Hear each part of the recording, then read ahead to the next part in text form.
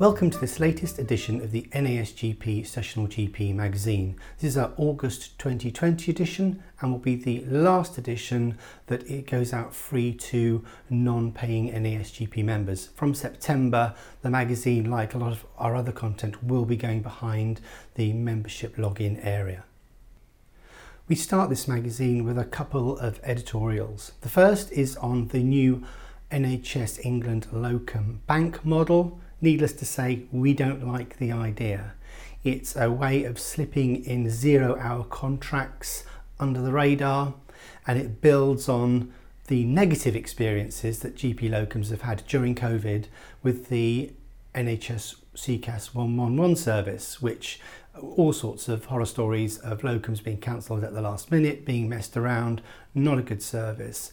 And at a time when we're trying to look at holistic care in general practice and continuity of care and improve that, to introduce a 0-hour contract service is just not a good idea, and we have deep concerns about the implementation of a possible fixed contract for GP locums in that. So beware of that. It's all in the article.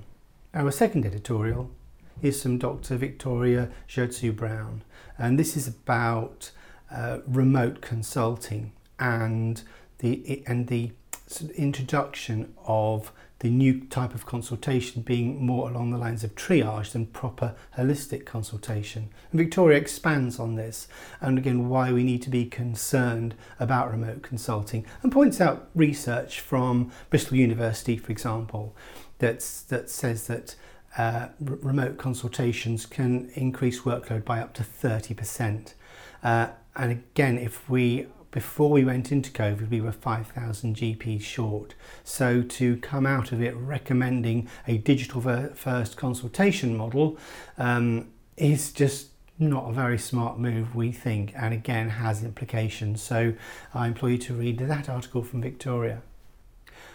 Rachel Birch from the Medical Protection Society has got some advice for us regarding the approaching winter, with a potential flu, with the potential second wave in whatever shape that may take, and what precautions we can take as GP locums and what we need to be looking out for. Some really good advice and lots of really good links actually on things like paediatric care from the Royal College of Paediatricians, and also mental health in terms of being a GP and the stresses and strains, alluding back to Victoria's article on burnout and the increase in burnout associated with remote working. It's all very applicable. Rachel's article, some really good advice just to sort of stock up on your sort of mental health bank.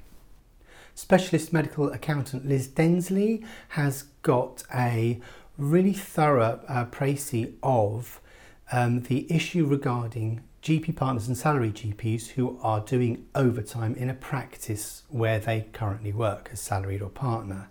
There's confusion. It's not helped by the NHS pension forms, which say that quite clearly the partner can't, but it says a salaried could possibly be able to pension their locum work on an NHS pension form if they're a salary GP at the practice.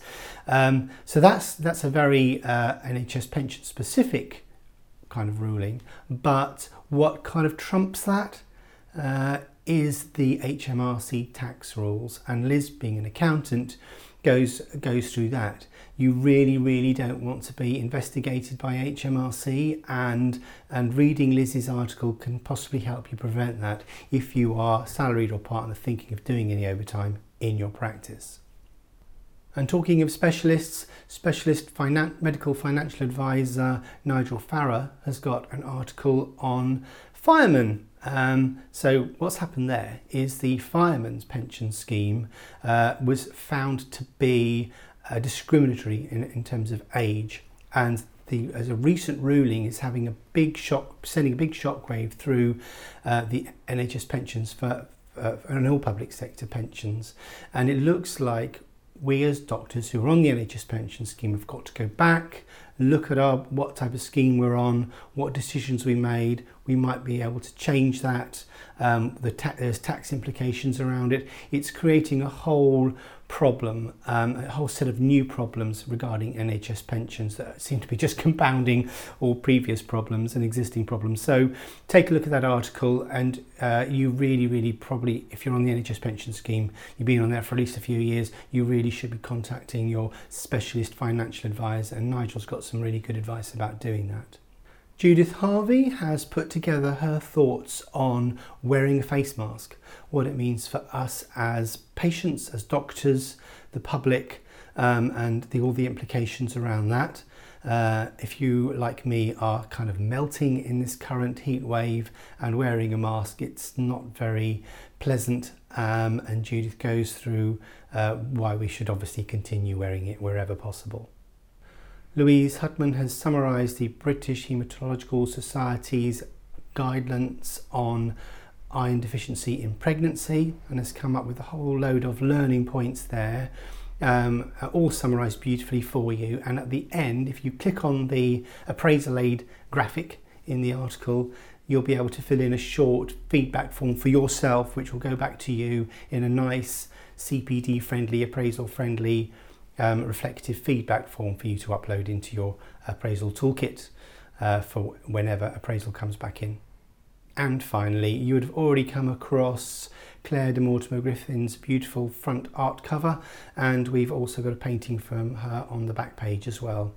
A few adverts there from Pallant Medical Chambers, from our own NASGP chambers, from the Medical Protection Society, and very interestingly, the BMJ Careers Fair, which will be virtual this year. So link through and sign up for free for that.